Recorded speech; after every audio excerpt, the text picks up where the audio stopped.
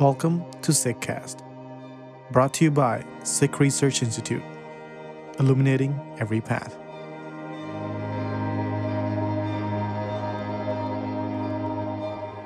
Introducing Divan-i-Goya, Expression of Love, new translations of a selection of ghazals from Bhai Nand Lal Goya.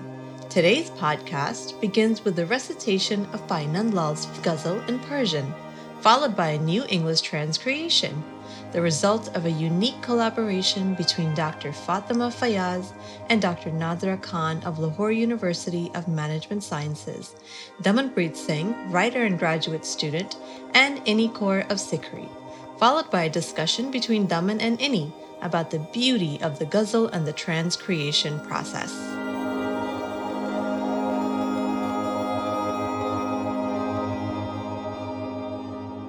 بدر در پیش رخت شرمنده است، بلکه خورشید جهان هم بنده است. چشم ما هرگز به غیر از حق ندید، ای خوشا چشمی که حق بیننده است. ما نمی لافیم از زهد و ریا، گر گنهکاریم حق بخشنده است. دیگری را از کجا آریم ما، شور در عالم یکی افکنده است.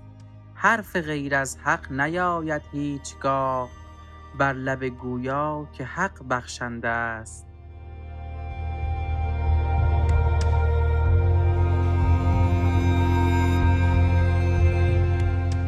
Before your face, even the full moon is embarrassed.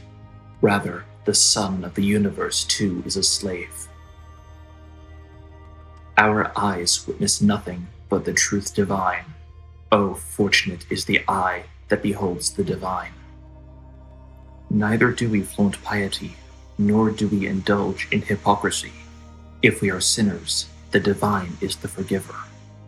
From where would we bring another? The world reverberates with echoes of oneness. Nothing is ever uttered except truth divine by the lips of Goya, as the divine is the forgiver.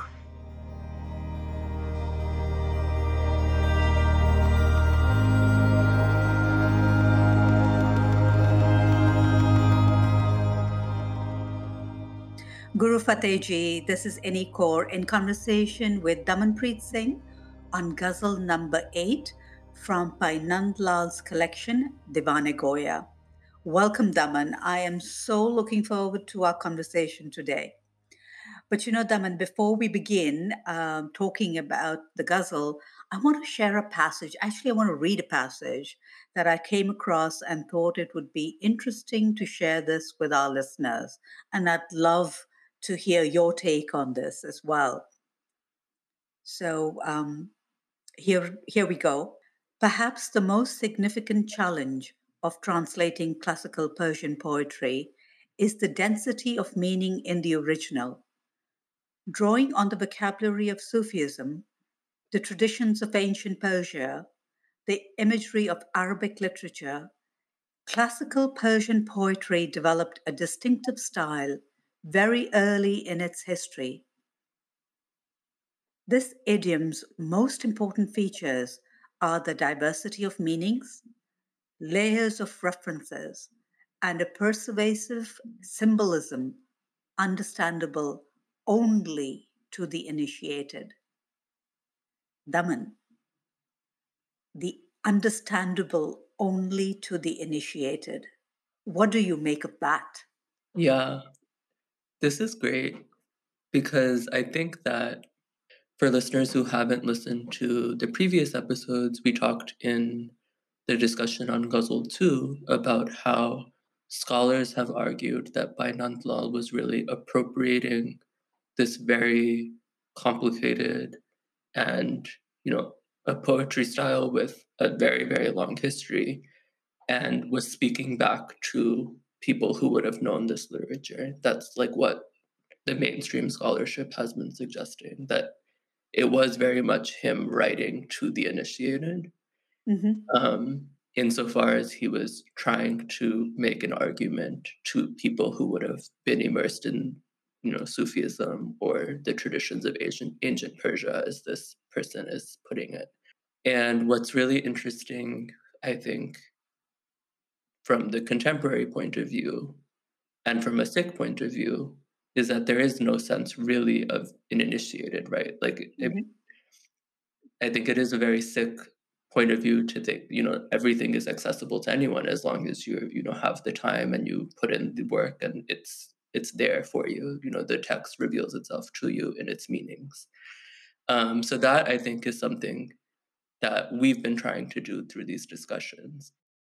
The team that's working on these ghazals, as we've talked about in the past, has a wide range of expertise. We have Fatima, who is a scholar of Persian literature, so she knows the symbolism and the traditions of ancient Persia, etc. We have Nadra, who is an art historian and has a deep background in South Asian history. And then there's also the Sikh angle and the specifics of his references to Gurbani and so forth. So it's interesting because I think through Bhai Nand Lal's ghazals, we might have another sense of the initiated, and I think that sense might just be anyone who has the time and patience to think with him and to feel with him can understand what he's saying. If you're willing to do a little bit of research, you're willing to think a little bit closely with each word and each line, as we've tried to do over the past year, you are able to understand what he's getting at. So it is interesting because it is, of course, we've dealt with this in previous episodes, but he is taking a classical form that has rules and expectations and has a particular form and playing with it and also showing his mastery of it. So I think in these discussions, we're trying to demonstrate both of those things. You made excellent points, Daman. But for me, it is, when I read only to the initiated, I would probably have added only to the seeker, because it's the seeker who then delves into and goes through and finds everything and wants to know what is being said, because the intensity for that longing and that journey is so high. So I want to begin with the first couplet, Daman, and let me just read those two lines and then we'll talk about it, because I found a great deal of symbolism in there, and I want to speak about that symbolism, what it means, because unless we don't understand that, we truly cannot appreciate these two lines. So, before your face, the full moon is embarrassed. Rather, the sun of the universe too is a slave. So, in the classical poetry, Persian poetry, moon, chand, that metaphor is extraordinary. It somehow, manages to encompass every idea, every emotion, feeling, longing, desire, passion, love, even scorn, heartache, pain that lights up in the eyes of the beholder. The moon is never that cold fire that consumes its lover from within. It is the moon that soothes us. We speak to it. It is there, for a lover, for a seeker. The moon has that emphasis. And it's a she. It's always referred to as she in Persian poetry. Interestingly, in Persian literature, the sun is the male, and the sun is idealized as that life giving force. It is that universal symbol of cosmic power and is associated with the ancient Iranian god of light. So here we have two very powerful symbols. And we are saying, but before these two powerful things, your face is, they are embarrassed. So what must be that face? Yeah. Yeah, thanks for bringing that in, because I think that is really important for, again, understanding the full meaning of the images he's drawing on. And of course, I think at another level, this is a theme we've seen in his ghazals, where he is drawing on this classical imagery for the beloved to refer to his connection to the Guru. and is constantly, the classic image is, of course, that like even in the face of all the breadth of the universe, it's you and it's only your face. Yeah, we're once again seeing how he's invoking the breadth of the universe, the magic of the full moon, right? The force of the sun to convey his love for the beloved in a really intimate and powerful, but also vast way. And he says it right in the beginning. Mhm. He begins with that. And this is what I love about poetry. It's one of the most beautiful and refined verbal expression that human beings in all cultures use. And it carries such images and meanings. And, for those who walk on that spiritual path, they seek a more profound sense inside poetry because there are multiple layers. It's veiled. Mhm. As you can see from these two lines, there are multiple dimensions to like every verse. And as the seeker ripens, as their understanding ripens, and the deeper the relationship, they find greater depth in it. Mhm. And at the end of the day, Daman, every kind of love or any kind of love that we experience in our lives eventually points to divine love Mhm. because that love is so pure in this. No, I don't want to use it's so giving. It is so vast that that's what it is. So I come to the second couplet. Our eyes witness nothing but the truth divine. Oh, fortunate is the eye that beholds the divine. And it's interesting, Daman, because we use the word, because we've translated the word hak for truth divine. And when I read it in Persian, it was immediately when I heard the word hak, my mind went to Mansur. Mhm. And, when he said, Ana hak, I am the truth, which was, he was hung for it, Mhm. right? Because how dare you call yourself God? Mhm. That was the understanding and very much the pronouncement. But he was probably, I don't know what he was thinking, but it is when when you rise above your ego Mhm. and are experiencing something so great that you have experienced the truth, Mhm. that hak, that place. And then, of course, we know the story. He was hung for it. Mhm. Um, what are your thoughts about this word? Yeah. So this is a new word as far as the ghazals we've discussed so far and the various forms in which Bhai Nand Lal has referred to the divine. Of course, in the previous, we've seen Bhai Nand Lal refer to the divine as his beloved. Hmm. And now we're seeing, so there's, I think, a couple of things that are kind of interesting here. The first being that in this ghazal, looking at this ghazal as a whole, we don't, the first couplet refers directly to you, to the Guru, or to the divine. Hmm. Then we switch to Haq, and now in the remaining couplets, we'll see the divine referred to as Haq. And as you noted, Haq in Persian means truth. In this context, it's specifically kind of the ultimate truth. That was a translation we played with in our conversations.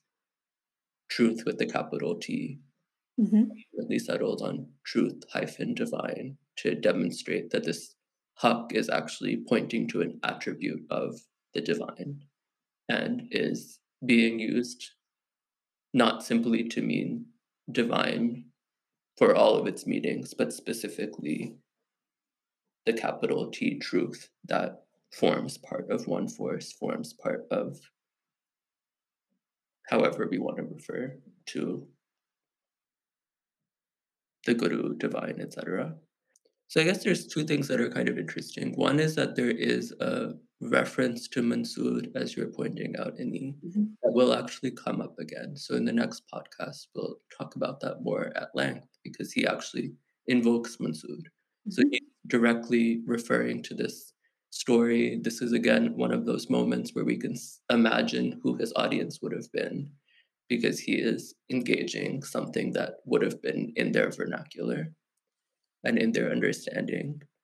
And then the other thing is that we, I think, are getting a sense by this ghazal of the various ways in which he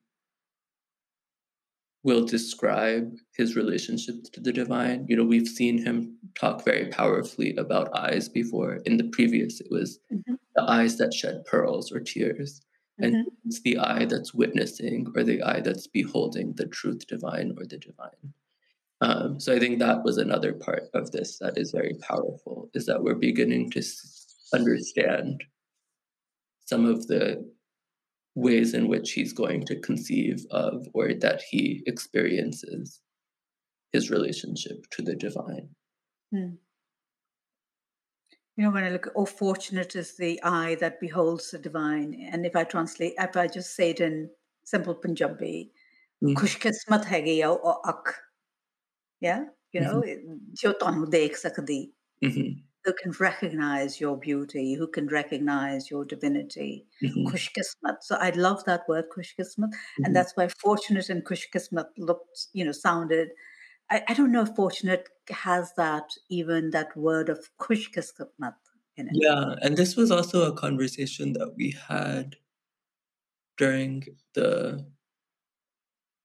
as we were doing the translation with Fatima and Nadra, because in Persian it's khush, which if we were to translate, like you're saying, if we were translating that in kind of everyday speech, we would maybe say happy. So that is a question, right? Because it would be maybe slightly different to say, oh, happy is the eye that beholds the divine. If you're happy, I suppose you're also fortunate, but that maybe takes us in another direction, right? That is our interpretation as four of us. So that is something that readers and listeners might, take issue with, and that would be fine. But yeah, I think and then here we also see kind of the way in which and I think this is a theme that will develop throughout this ghazal, so maybe we want to talk about it more with other couplets, but there is a way in which he is kind of trying to, so I guess I should talk about just from my own perspective, but I'm beginning to see the many, many different ways in which he relates to the divine. And, we had that great line in the previous where he was saying, sometimes Zahid, sometimes Sufi. Yes. There's a way in which there's many colors to the way in which he experiences the divine. And here it's the eye witnessing truth rather than him looking at the angel-faced beloved, right? Where we have a physical description, and here we're abstracted and we're thinking about capital T truth.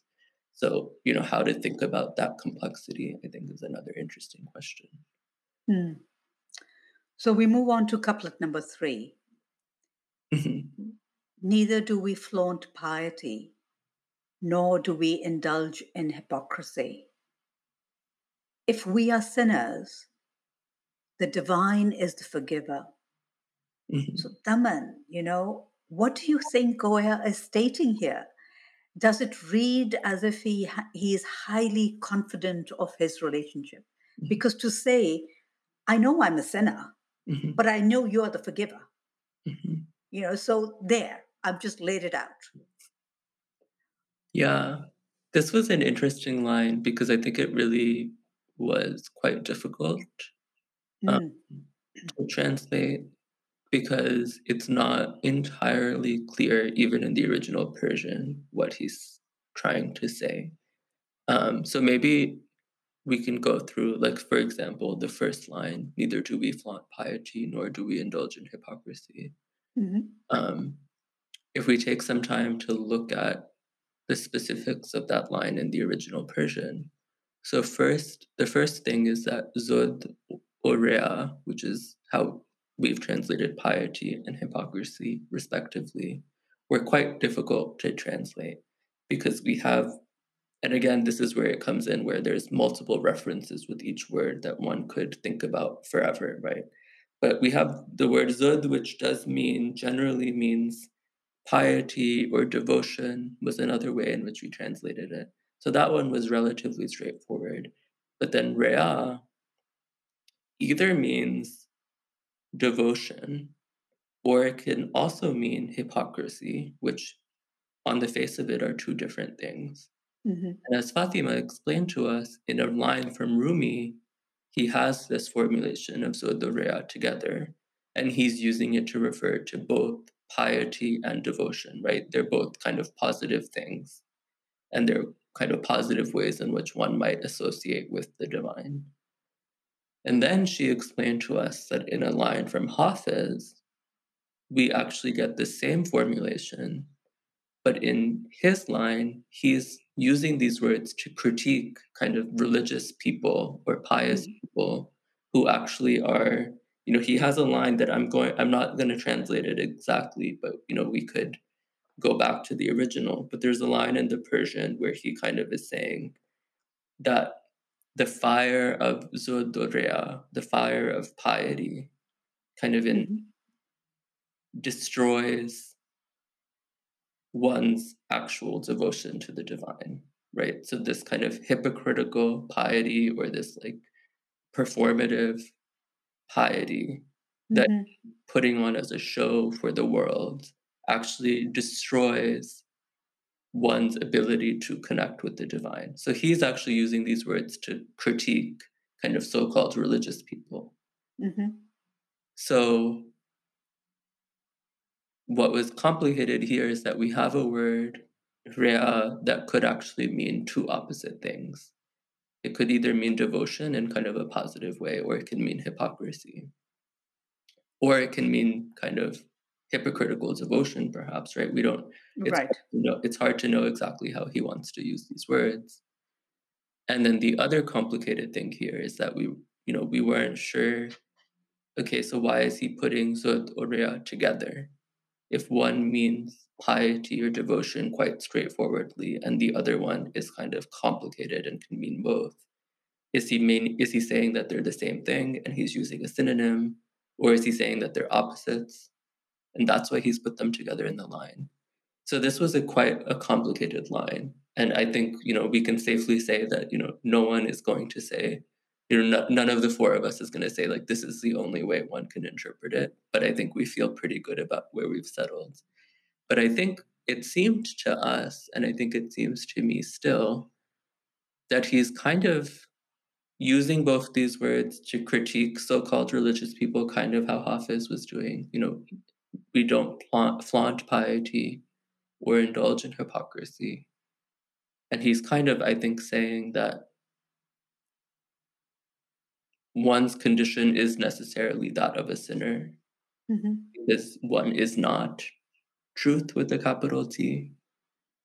And he's, I think, suggesting that that's fine because haq, truth divine, which we've translated here just as divine, will ultimately be the one that's forgiving and is ultimately all that there is. Mm. I know. I listened to what you've said, but I looked at it in a slightly different way and said, it really doesn't matter what I am and who I am. I know even if I'm a sinner, you are the forgiver. It's basically just acknowledging your own shortcomings. Mhm, And it's that relationship to me, that intensity of that relationship, because you can only say that to someone where you have a deep relationship mhm, with, that it really doesn't matter who I am, what I am. I know you will accept me. mhm, I know you will forgive me. That's that unconditional love that mhm, comes through for me in this couplet. mhm. So Fatima kind of explained to us that if she were to translate this in kind of everyday language, kind of straying away a little bit from the literal, knowing what she knows of how Rumi deployed these words and how Hafiz deployed these words, she was kind of telling us that for Rumi, when he was talking about Zuddariya, he was kind of saying, I've never said that I'm pious or devoted or a religious person. So there is a dimension of kind of irony with which these words are used. So we've tried to convey that irony. So I think Nand Lal is maybe saying something similar, right? Neither do we flaunt piety, nor do we indulge in hypocrisy. He's perhaps critiquing kind of so-called religious people, but also kind of saying that I've never said I'm a religious person, or I've never said that I'm pious in kind of a capital R religious way.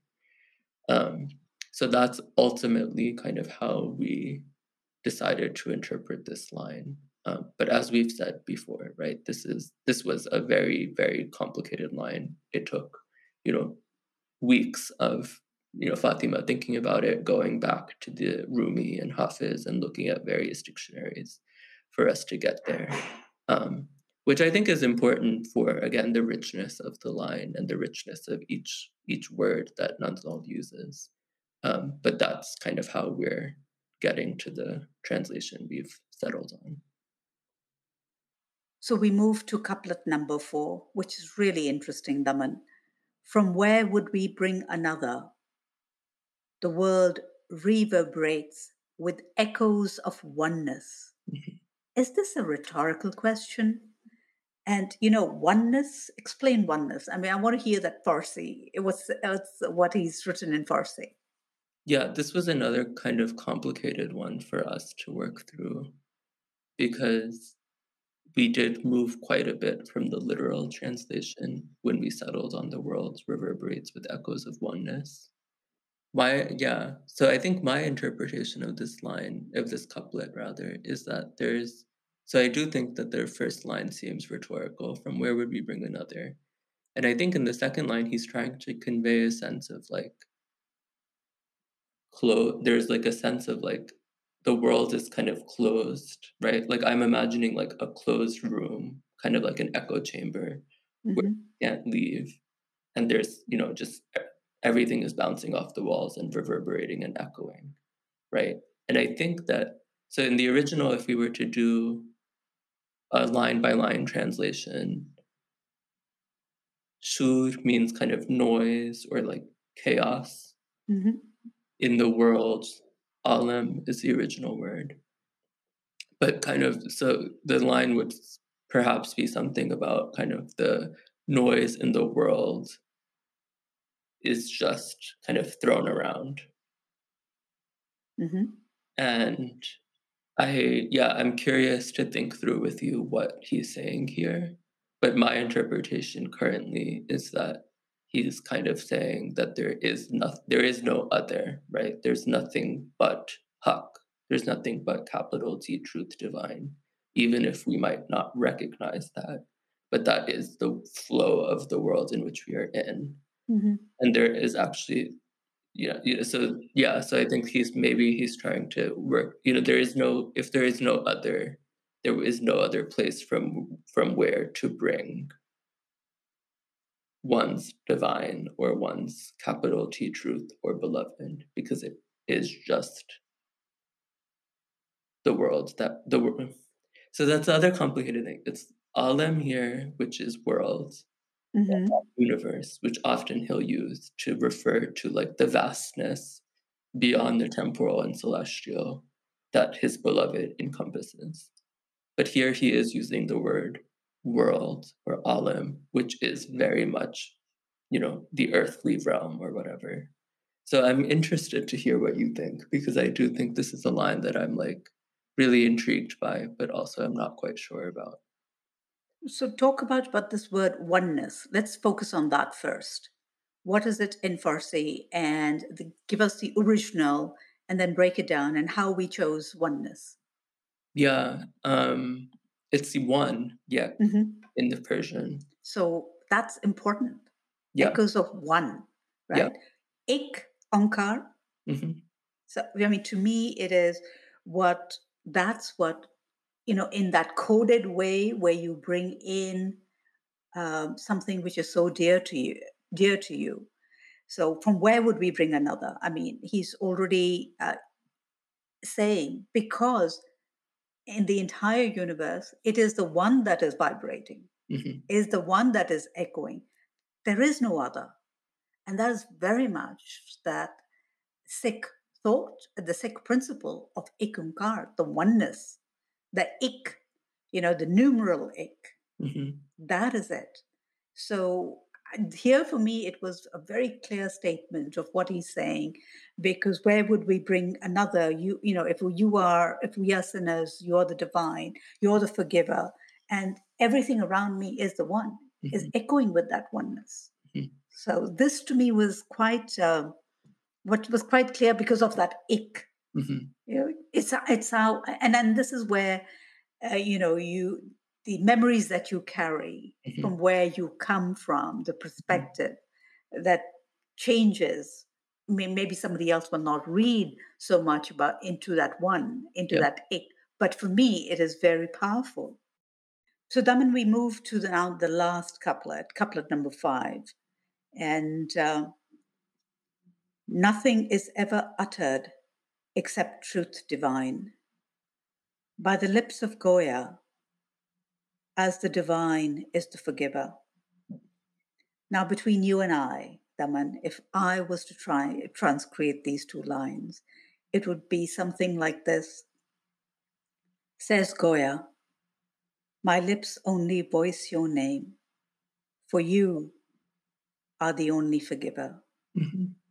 And here lies the challenge of the translation, what liberties one can take with this. But I am actually really partial to my translation. I have to be honest, because it speaks to me, because I can literally hear, I can literally feel Goya said, may my lips only voice your name. Mere, on my lips, twadai na rabe. May that name only stay on my lips. Because ultimately you are the forgiver. For that reason. And so that's why I am passionate to those lines of mine. But your thoughts? Yeah. So this is kind of an interesting thing that I don't think we've discussed yet on the podcast. But Goya in Persian means utterer or one who speaks. And that was his pen name from when he first started writing poetry as a young child. And so there's, for every one of these last couplets where he's kind of using his pen name as one does in the Ghazal style, one could translate Goya as utterer, and that would change the interpretation of the last lines for each ghazal, because one wouldn't be thinking about Goya as the name, but it would actually be part of the structure of the line. So that is interesting here, because I think that he is playing with this knowledge, this kind of double meaning of his name, because we played a little bit in the conversations that we had with not actually saying Goya in the English, but actually translating the word. And it might have said something, right? Like the lips of the utterer or the speaker utters the name, or utters nothing but the name of truth divine, something like that, right? We would actually have the subject of the line be different. But here the subject of the line is non-existent, right? Nothing is ever uttered except truth divine. And I think that's what your translation is getting at, because we know that it is Goya speaking, and it is him. In some ways, it always feels like that these last lines are him talking to himself and reminding himself of something, or sending a message to himself in a very intimate way. So I think, so that's a decision we made, is to kind of have the first line in this last couplet be third person. In the Persian, and again, I guess this is another one of the challenges of translation, because if one were a Persian speaker, one would recognize that complexity immediately. So, how can we convey that in English, if at all? And this was kind of our way in which to try to get at that. What I think that is interesting, though, is that so in the translation for the couplet 5 that the four of us settled on, we have truth divine. So in the original, he is using hak again, but we have truth divine, nothing is ever uttered except truth divine. And then we have by the lips of Goya, as the divine is the forgiver, which you've turned into your name and you. So that, I think, is another question, right? Like, what is the significance of the way in which we translate divine in the multitude of ways in which he talks about the divine? And is it always important to be as like specific and like loyal to the original, or is it sometimes actually more important to stray away a little bit from the original to convey some sort of meaning? I think is a question that we've asked ourselves, but is a question that I don't think there's like a right answer, but that's a question I'm interested in.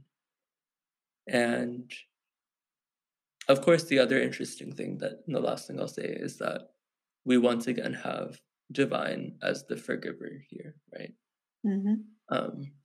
And in the Persian, it's written exactly the same way as in the previous couplet in couplet 3. So we once again are seeing him working through the divine as being this figure that forgives. Any thoughts on this ghazal as we're coming to the end of it, Daman, do you have? Because it is slightly different from the previous two which we have done. I mean, I think this ghazal makes me think of kind of, it seems to flow, and I think in some ways it's hard not to think in this way, but also this is perhaps okay. But it seems to flow from kind of the thought he expresses in couplet 1, where the kind of powerful and famous line that there was no sign from the universe or from no sign from sky nor earth, but love for you that brought me into bandagi, reverence bondage. Now, I probably messed up the exact words that we settled on for Ghazal 1, but that wonderful first couplet.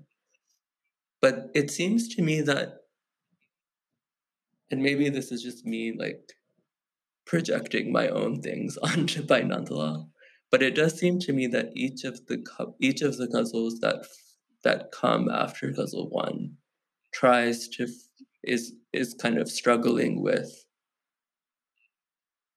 that idea, right? That is, it is just love. There's no sign from sky nor earth. There's no other. It is something that comes from within, because the guru or the divine is actually not distinct or separate from me. And it seems to me that this ghazal is kind of trying to work that out in some ways, because there is this sense that he is witnessing the truth divine, beholding the divine. There's a way in which I think this ghazal is really thinking about kind of what divine love is, which seems in some ways to be kind of unalienated love that's not separate from oneself, even as I think the experience of being in the world is to experience oneself as one's body and everything else as one's other. So I am always kind of curious about that, especially the line about kind of where would we bring another? The world reverberates with echoes of oneness. All he's able to utter is truth divine. In some ways, that there is really nothing else. That high state of love is where you see the one in everything, in everyone, and there is no other. What else can I say but you? Because wherever I see you. So that is that, that is that stage of when you are imbued in that love. You see that love everywhere. And this is, So that, I came across them a couple of nights ago. I was reading Puran Singh, and this is Professor Puran Singh, and I want to share something which I was reading about, and it mentioned Bhai Nand Lal. So I said, I've got to share this with you. So here we go. This is by Professor Puran Singh, and it's from the book Spirit of the Sikh, Part 1. The moth dies, seeing the light it loves. The woman is dead forever in the chosen beloved of her heart. Bhai Nand Lal, the poet and scholar, went to Anandpur to meet Guru Gobind Singh. One glance from the Guru was enough. The bee went deep and slept in the rare fragrance of the white lotus. Bhai Nand Lal never left the presence after. I mean, it's exquisite. It's beyond exquisite. But you know how neurotic I am about Puran Singh. So, but for me, this is just, the woman is dead forever in the chosen beloved of her heart, which is so true. I'm kind of curious about that. How do you interpret this? The woman is, because in Gurbani we'll often see this idea, right? This has come up, I think. This is something that I've noticed somewhat recently, but there is sometimes this idea of like one who's dead while alive, right? Who yeah. So I'm curious, what is your interpretation? And whenever I see that, I'm always like, what does this mean? And, and honestly, the feminist would scream with what I'm going to say, literally scream. So I don't know.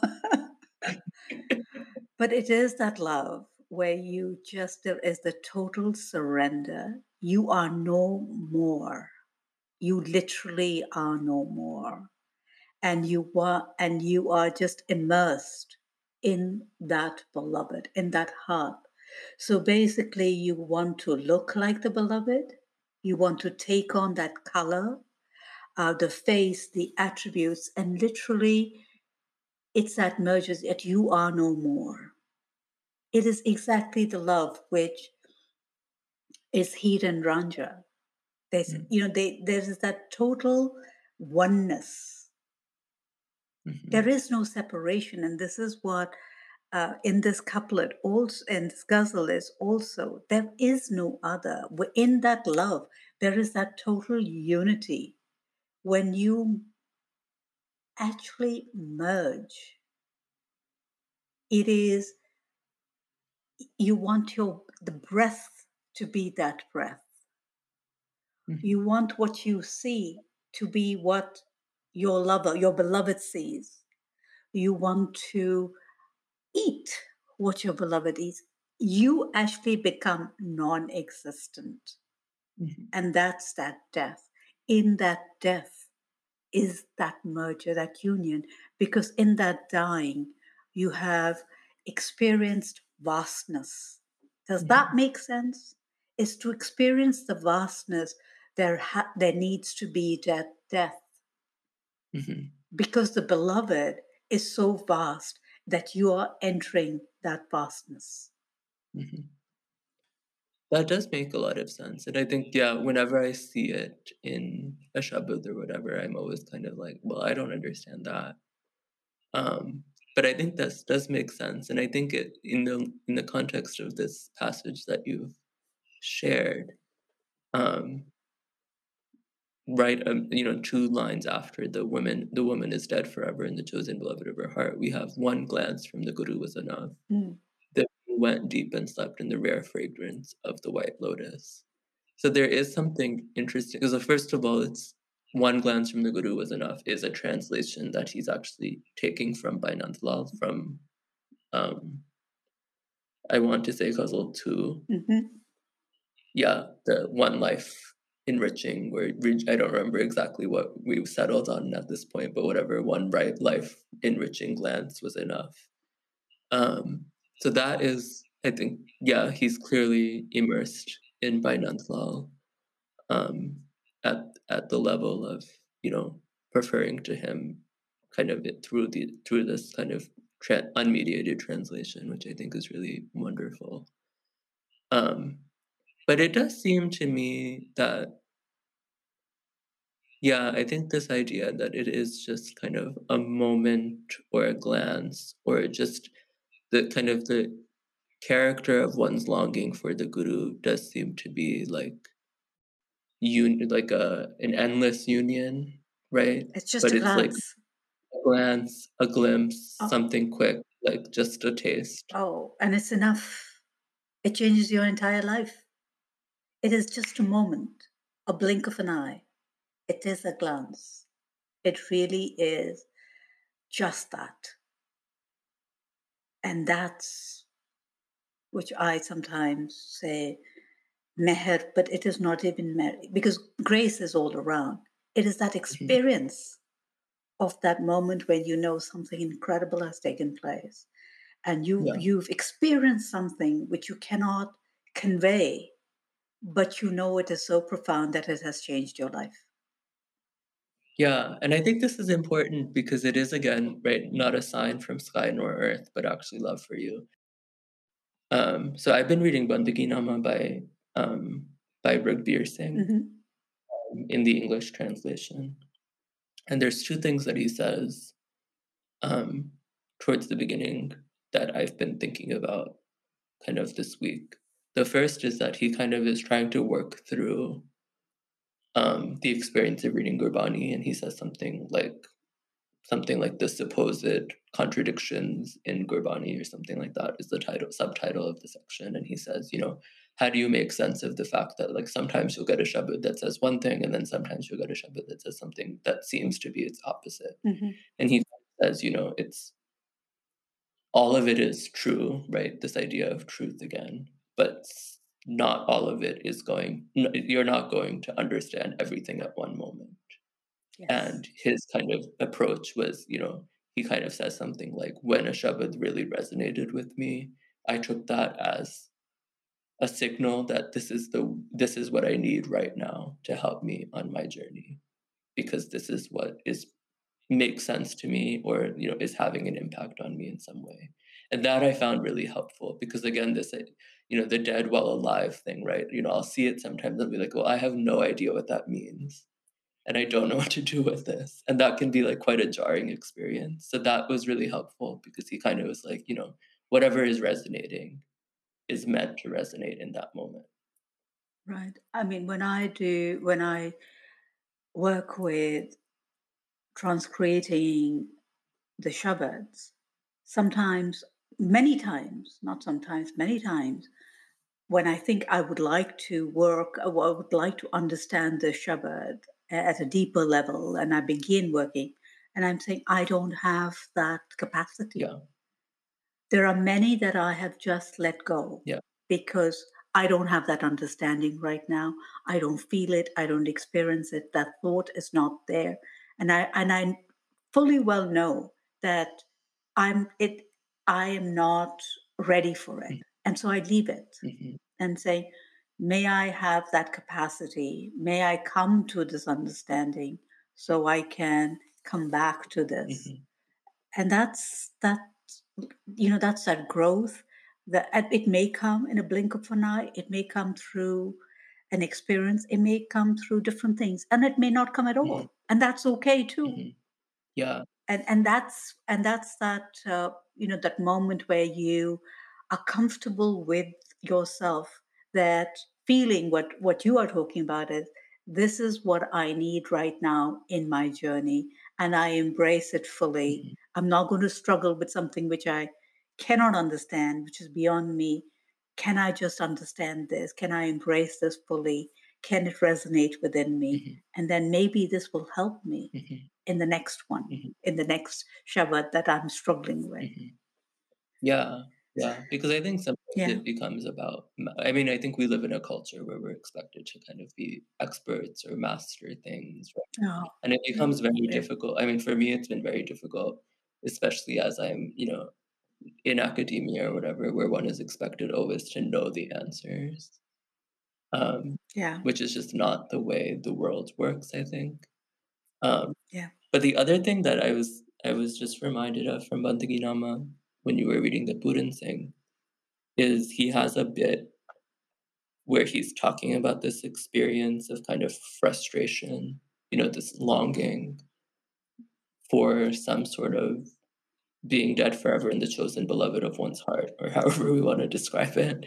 But he says, when we're dead, tired, and broken and helpless, our thoughts revert to flashes of bliss experienced during the separated state of our mind. That there is always this idea that one glance truly is enough to sustain one, even if we're exhausted by living in the world. I can vouch for that. Truly. It is that just one glance that changes your life and says, no matter what it is, I will walk, because that was enough. Yeah. And I will do anything and everything for it to happen again. Or maybe it does, but that one was enough. That one was enough. It would be blessed to be living in that ecstasy. I don't know what it would be like, but that one is enough. So once again, Daman, this has been an interesting conversation. I know we began with Bhai Nand Lal. We had Puran Singh, and then we had Rakbir Singh. Yeah. And that's what it is. It's a flow. Yeah. It actually is a flow. There is no difference. It is just a flow of that beautiful thought. And thank you once again. Yeah. And I look forward to our next conversation. Yeah. Your thoughts before we close, Daman? Yeah, I also am looking forward to continuing the conversation. And it's been also really wonderful to receive feedback from people who have been listening and joining us on this journey. Yes. Yeah. Yes. Oh, we thank you. Thank you, everyone that has sent us emails, personal messages, via text, or whatever else. We truly appreciate it. Daman and I were talking about that we actually just take these things for granted because we are so immersed in it. We just assume that everyone knows. And we're trying really hard to say, no, we are privileged with this knowledge because we are immersed in it. And we had this wonderful team of Nadra and Fatima with us in this journey. And that is how we know what we know. And we are bringing that to you.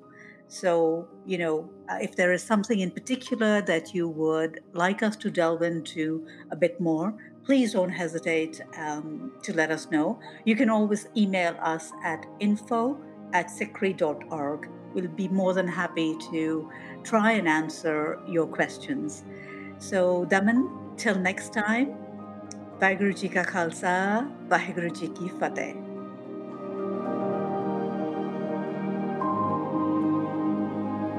You are listening to SikhCast by Sikh Research Institute, illuminating every path.